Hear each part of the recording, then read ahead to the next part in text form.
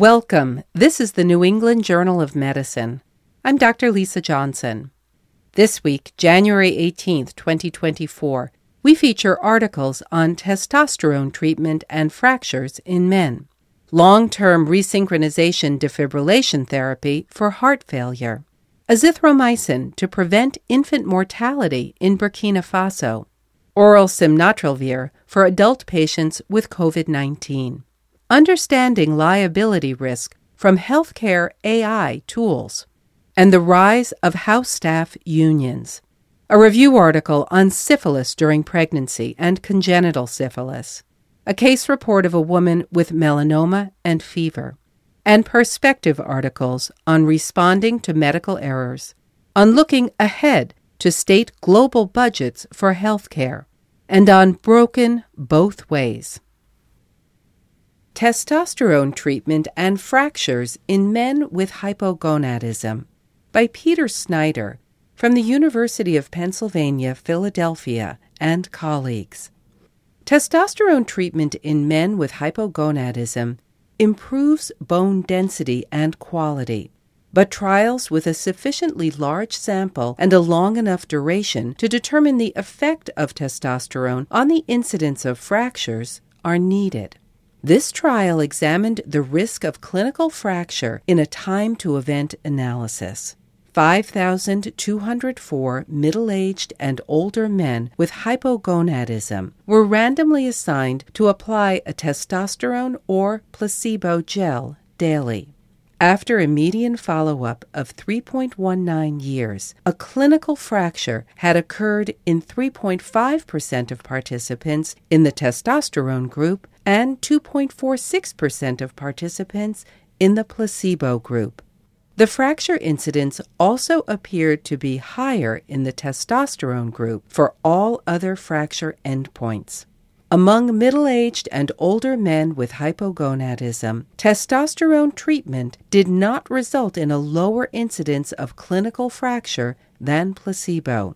The fracture incidence was numerically higher among men who received testosterone than among those who received placebo. Matisse Grossman from the University of Melbourne, Australia, and Bradley Anawalt from the University of Washington School of Medicine, Seattle, write in an editorial that in the trial by Snyder and colleagues, the increased incidence of clinical fractures in the testosterone group was a surprising finding. How do we explain it? First, fracture incidence increased immediately at the onset of treatment, a finding that would be too rapid to be due to effects on bone. The rapid divergence between trial groups is more likely to be related to behavioral changes in the participants randomized to testosterone, perhaps affecting behaviors such as engaging in physical activities associated with fracture risk. Second, there was no substantial between-group difference in the incidence of typical osteoporotic clinical fractures of the spine, hip, humerus, and wrist in this trial. Ankle and rib fractures that are typically associated with trauma accounted for the majority of the excess fractures in the testosterone group. What are the clinical implications of the trial? The findings do not apply to men with hypogonadism due to identifiable disease of the hypothalamic pituitary testicular axis, who need testosterone for normal function. However, a potential increase in fracture risk should be considered in the decision-making about testosterone therapy for men with low serum testosterone concentrations due to aging or obesity. Finally, men at high risk for fragility fracture should receive osteoporotic drug therapy with proven anti-fracture benefit independent of any consideration of testosterone therapy. Major concerns about cardiovascular and prostate risks that are associated with testosterone therapy have been reduced in the past several years, and in selected men, evidence regarding potential benefits such as diabetes prevention and improved mobility has emerged. Ironically, the trial by Snyder and colleagues identified a potential unanticipated fracture risk with testosterone treatment, which highlights the importance of future randomized controlled trials of the effects of exogenous testosterone on fractures. Long-term outcomes of resynchronization defibrillation for heart failure by John Sapp from Dalhousie University, Halifax, Nova Scotia, Canada. The resynchronization defibrillation for ambulatory heart failure trial, RAFT, showed a greater benefit with respect to mortality at 5 years among patients who received cardiac resynchronization therapy, CRT, than among those who received implantable cardioverter defibrillators, ICDs. The investigators now report on the effect of CRT on long-term survival. Patients with a reduced ejection fraction, a widened QRS complex, and NYHA class 2 or 3 heart failure were randomly assigned to receive either an ICD alone or a CRT defibrillator. 1,050 patients were included in the long-term survival trial. The median duration of follow-up was 7.7 years, and the median duration of follow-up for those who survived was 13.9 years.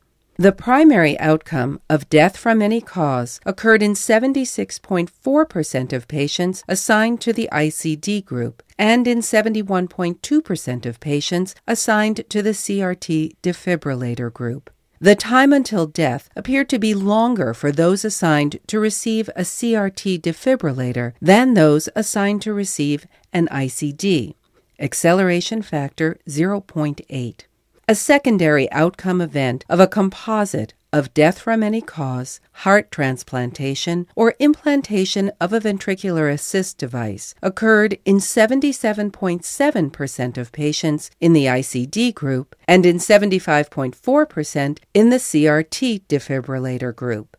Among patients with a reduced ejection fraction, a widened QRS complex, and NYHA class 2 or 3 heart failure, the survival benefit associated with receipt of a CRT defibrillator as compared with ICD appeared to be sustained during a median of nearly 14 years of follow-up.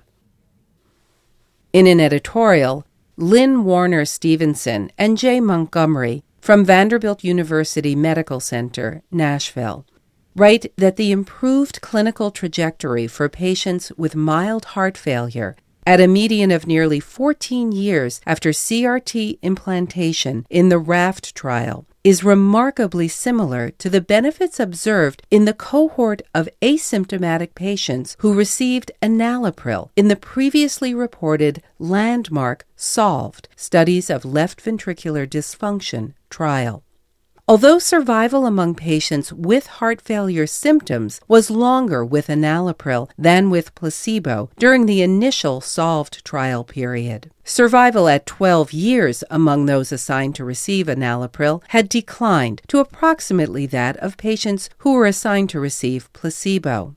In contrast, among the patients who were asymptomatic, survival was not longer in the enalapril group than in the placebo group during the 3-year trial period, but survival was significantly longer among these patients for the duration of the 12-year follow-up period, despite the widespread use of ACE inhibitors after the trial period ended.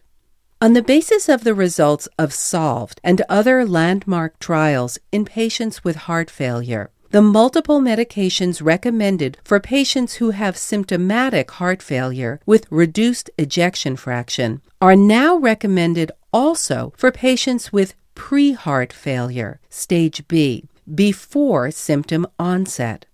Despite the fact that the patients in RAFT had only mild heart failure symptoms at the time of their enrollment in the trial, almost 80% had died by 15 years. Because CRT offers remarkable improvements in functional capacity, quality of life, and survival, the principles of providing earlier treatment for heart failure might now include CRT. particularly as technology improves. CRT initiation could be accelerated after a diagnosis of left bundle branch block is made in patients with a low left ventricular ejection fraction, which is less likely to increase with the use of medical therapy alone. With increasing use of biomarker screening to identify patients with asymptomatic left ventricular dysfunction, we should also advance our use of effective therapies with the hope that we will see more time with good quality survival. Azithromycin during routine well infant visits to prevent death. By Ali Sieh from the Centre de Recherche en Santé de Nouna, Burkina Faso, and colleagues. Mass distribution of azithromycin to children 1 to 59 months of age has been shown to reduce childhood all-cause mortality in some sub-Saharan African regions, with the largest reduction seen among infants younger than 12 months of age. This trial evaluated whether the administration of azithromycin at routine infant health care visits would be effective in preventing death. The trial involved 32,877 infants from 3 regions of Burkina Faso and compared a single dose of azithromycin with placebo, administered during infancy, 5 to 12 weeks of age. The primary endpoint was death before 6 months of age. 82 infants in the azithromycin group and 75 infants in the placebo group died before 6 months of age. Hazard ratio 1.09. The absolute difference in mortality was 0.04 percentage points. There was no evidence of an effect of azithromycin on mortality in any of the pre-specified subgroups, and no evidence of a difference between the 2 trial groups in the incidence of adverse events. In this trial, conducted in Burkina Faso, the investigators found that administration of azithromycin to infants through the existing healthcare system did not prevent death. Oral simnotrelvir for adult patients with mild to moderate COVID-19. By Bin Tao, from the China-Japan Friendship Hospital, Beijing, China, and colleagues. Simnotrelvir is an oral 3-chymotrypsin-like protease inhibitor that has been found to have in vitro activity against SARS-CoV-2 and potential efficacy in a Phase 1b trial. In this Phase 2-3 trial, 1,208 patients who had mild to moderate COVID-19 and onset of symptoms within the past 3 days were randomly assigned to receive simnotrelvir plus ritonavir or placebo twice daily for 5 days. Among patients in the modified intention to treat population who received the first dose of trial drug or placebo within 72 hours after symptom onset, the time to sustained resolution of COVID-19 symptoms was significantly shorter in the simnotrelvir group than in the placebo group, 180.1 hours versus 216 hours. On day 5, the decrease in viral load from baseline was greater in the simnotrelvir group than in the placebo group. Mean difference minus 1.51 log 10 copies per milliliter. The incidence of adverse events during treatment was higher in the simnotrelvir group than in the placebo group, 29% versus 21.6%. Most adverse events were mild or moderate. Early administration of simnotrelvir plus ritonavir shortened the time to the resolution of symptoms among adult patients with COVID-19 without evident safety concerns. Syphilis complicating pregnancy and congenital syphilis. A review article by Irene Stafford from McGovern Medical School at UT Health, Houston, and colleagues. Congenital syphilis was first described by Gaspar Torella in 1497 and continues to cause major negative consequences worldwide. After a steady decline in U.S. cases of primary and secondary syphilis after 1990, which led to hopes of its elimination, rates hit a nadir in 2001. Unfortunately, the rates have subsequently increased among men and women of reproductive age, as well as among infants. And in 2021, the rate of congenital syphilis in the United States was the highest it has been in nearly 30 years. Congenital syphilis usually results from transplacental passage of Treponema pallidum to the fetus during disseminated maternal infection. Less frequently, neonatal infection occurs through exposure to syphilitic genital lesions at the time of delivery. The only antimicrobial agent proven to be both safe and efficacious for the treatment of syphilis during pregnancy is parenteral benzathine penicillin G, administered intramuscularly according to the clinical stage.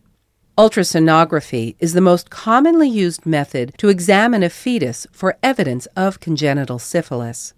Ultrasonographic evidence of intrauterine infection can be detected after 18 weeks of gestation, when the fetus is able to mount an immune response to T. pallidum infection.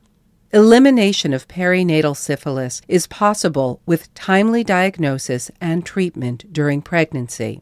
New diagnostic approaches that are capable of detecting T. pallidum infection in the newborn are needed. The impact of untreated syphilis on maternal and neonatal health outcomes is profound. This review discusses the manifestations and effects of syphilis during pregnancy and mother-to-child transmission. A 57-year-old woman with melanoma and fever. A case record of the Massachusetts General Hospital by Amir Mohareb and colleagues. A 57-year-old woman with resected stage 3C cutaneous melanoma was admitted to the hospital because of fever. 4 months earlier, bleeding developed from a lesion on the right side of the scalp. A diagnosis of stage 3C melanoma had been made. Molecular profiling had identified the BRAF V600E mutation. 3 months later, the patient was evaluated in the oncology clinic for initiation of treatment with a combination of dabrafenib, a BRAF inhibitor, and trametinib, a MEK inhibitor, as targeted therapy for melanoma. The patient felt well, and the surgical wound had healed. 1 day after the initiation of treatment with dabrafenib and trametinib, fever and nausea developed. BRAF MEK inhibitor therapy was temporarily discontinued, and treatment with acetaminophen and ibuprofen was started. Fever and nausea resolved after 1 day. Once the patient had 1 day without recurrent fever after the antipyretic medications had been stopped, treatment with dabrafenib and trametinib was resumed. 2 weeks later, another episode of fever occurred that rapidly resolved after brief discontinuation of treatment with the BRAF MEK inhibitors. At the time of the current admission, the patient had high fevers that persisted for 4 days after discontinuation of treatment with the BRAF MEK inhibitors. Evaluation and laboratory results revealed hypotension, acute kidney injury, and acute liver injury. Among all the possible diagnoses in this patient, drug-induced liver injury was the most important consideration, given the mixed cholestatic and hepatocellular pattern of liver injury. In addition, there was an absence of evidence supporting an alternative diagnosis, such as infection or sarcoidosis.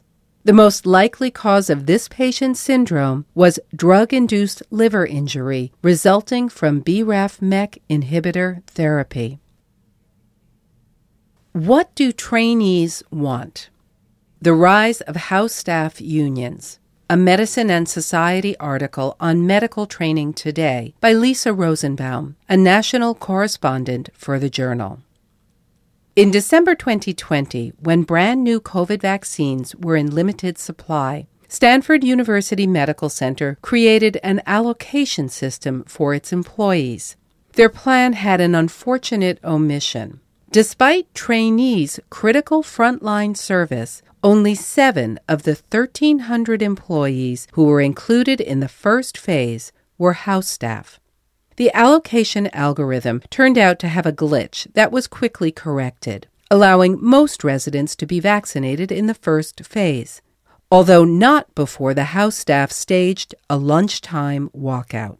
Philip Sossenheimer, a resident, now a fellow in palliative care, who helped lead ensuing unionization efforts, noted, "People realized that collective action can work."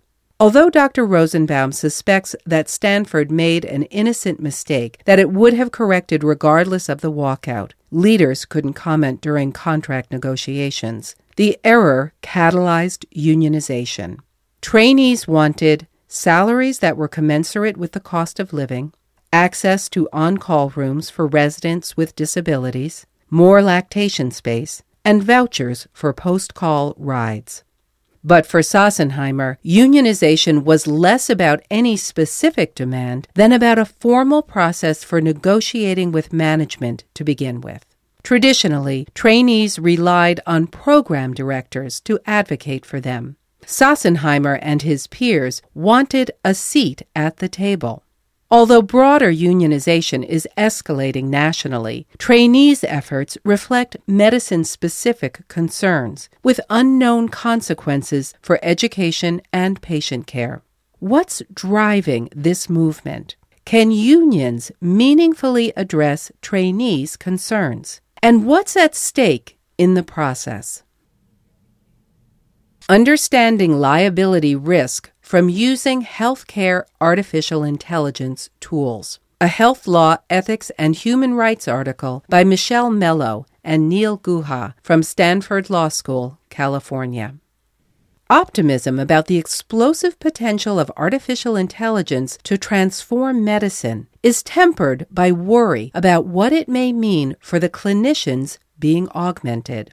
One question is especially problematic because it may chill AI adoption.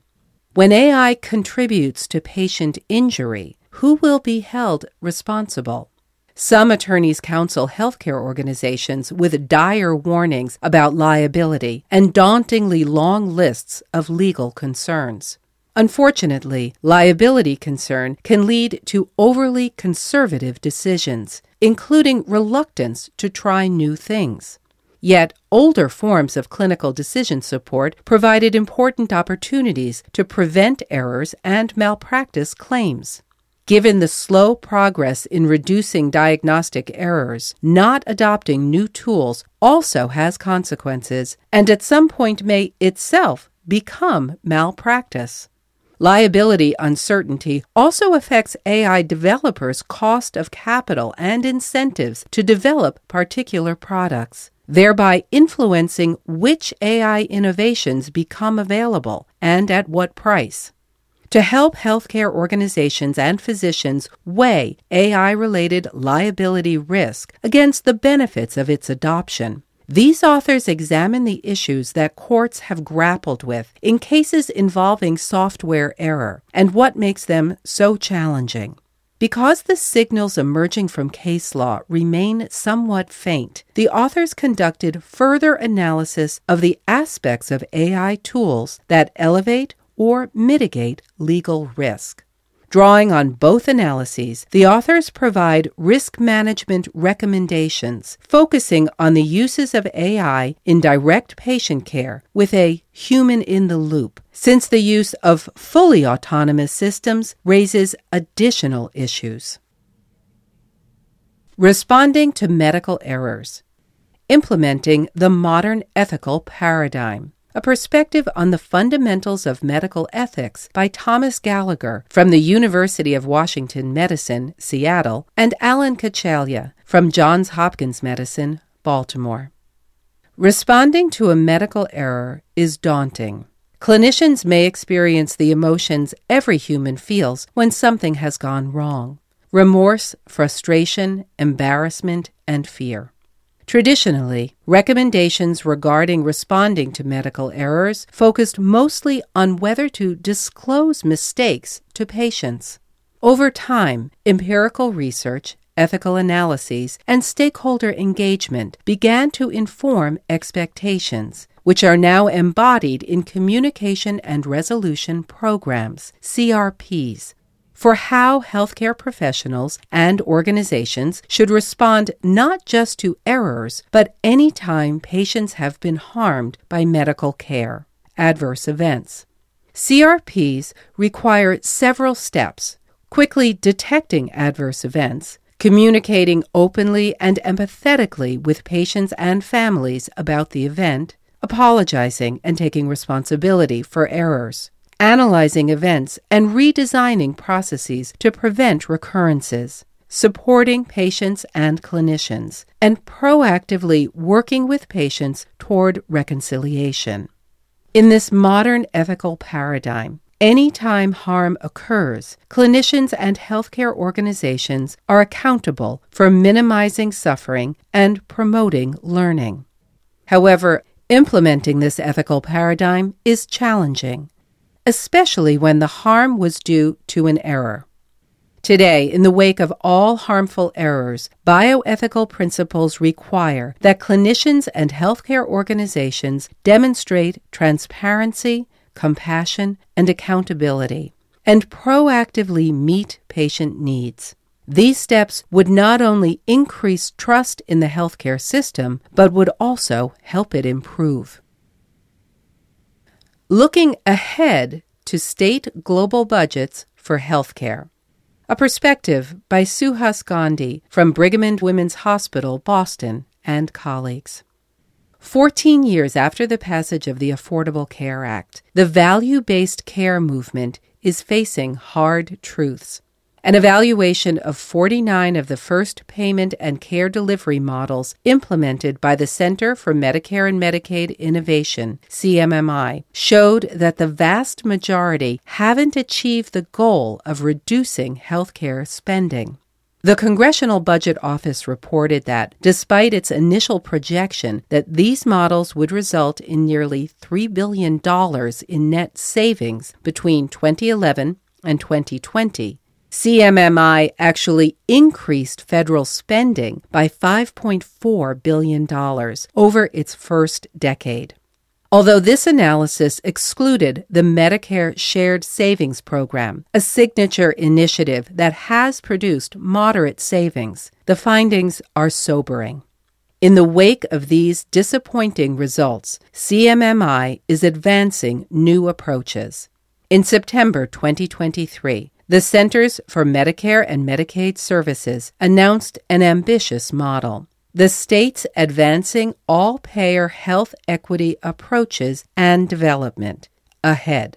The AHEAD model moves toward population-based payment at the state level and has three goals: curbing cost growth, improving population health, and advancing health equity. States can now apply to participate in this voluntary model.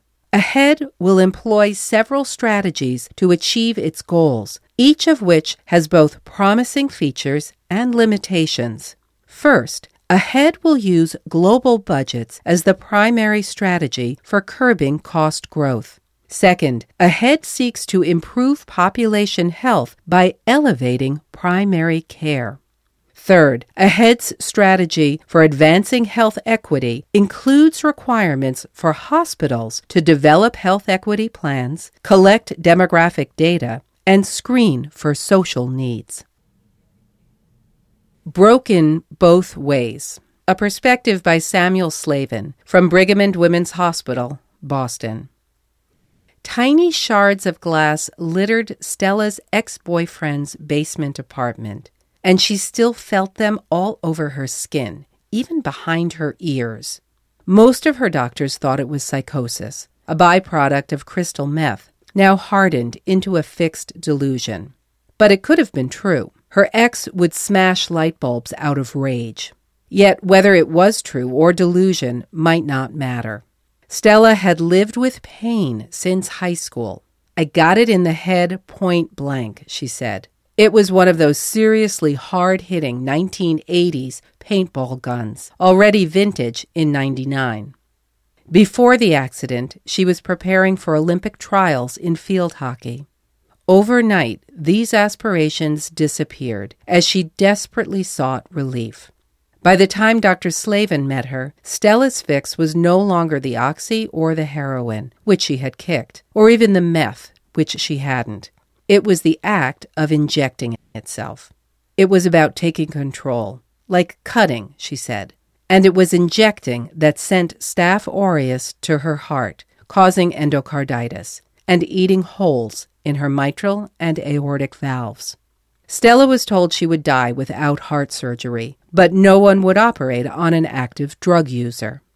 A few weeks later, Dr. Slavin met her in the clinic as her cardiologist. She sat on the exam table, slender, in a loose-fitting orange hoodie.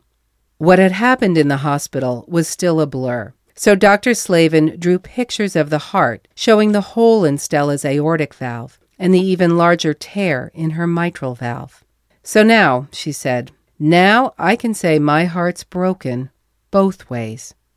Afterwards, Dr. Slavin held onto the pieces of Stella's story, finding himself looking at his phone each morning, expecting to learn that she was admitted overnight and needed surgery. Many public health advocates now endorse decriminalization of all drugs when possessed in quantities intended for personal use. Yet even if we change our laws, we will still need to confront the criminalization that we have internalized. The widespread idea that someone like Stella is morally different from the active smoker who needs surgery for lung cancer, or the daily sugary soda drinker with diabetes listed for a kidney transplant. Patients are not present for the conversations of the endocarditis team, but their stories and voices need to be represented. Real human narratives might make us question what we mean when we say, "get clean," might make us ask, what is so unclean about injecting through alcohol-swabbed skin with sterile needles? Why do we reserve clean for total abstinence? And when we do so, are we making a medical judgment or a moral one? Just a few pieces of a life story might be enough to make us question the biases we learned in medical school, on the wards, or out in the world. In our Images in Clinical Medicine, a 55-year-old woman presented with a 1-year history of skin darkening on her face. 2 years earlier, she had started applying a skin lightening cream containing hydroquinone to her face daily to treat melasma. On physical examination, bluish-brown patches with background erythema and telangiectasias were observed on the cheeks, nasal bridge, and perioral region, with lesser involvement on the forehead. Dermoscopy of the affected areas revealed hyperchromic pinpoint macules. Skin biopsy revealed extracellular deposition of yellow-brown pigments in the dermis. A diagnosis of exogenous ochronosis was made. Ochronosis is a hyperpigmentation disorder that results from the accumulation of ochre-colored deposits in tissue. It is deemed endogenous when related to alkaptonuria, and exogenous when related to the use of skin-lightening agents. Exogenous ochronosis is challenging to treat and may not be reversible. In another image, a 59-year-old man presented with a 4-week history of severe itching in his pubic region. On physical examination, small brown nits and mobile crab-shaped lice were seen attached to the shafts and bases, respectively, of pubic hairs. Dermoscopic examination showed nits that had a cap or operculum on one end, and 6-legged lice ingesting blood. See the video at NEJM.org. A diagnosis of pubic lice was made. Pubic lice are parasites that are most commonly transmitted through sexual contact. The life cycle of the organism involves stages as a nit or egg, nymph, and adult louse. An adult louse will die within 48 hours without a blood feeding. Treatment with topical lindane, the only lice-killing medication available locally, was given. This concludes our summary. Let us know what you think about our podcast. Any comments or suggestions may be sent to audio@nejm.org. Thank you for listening.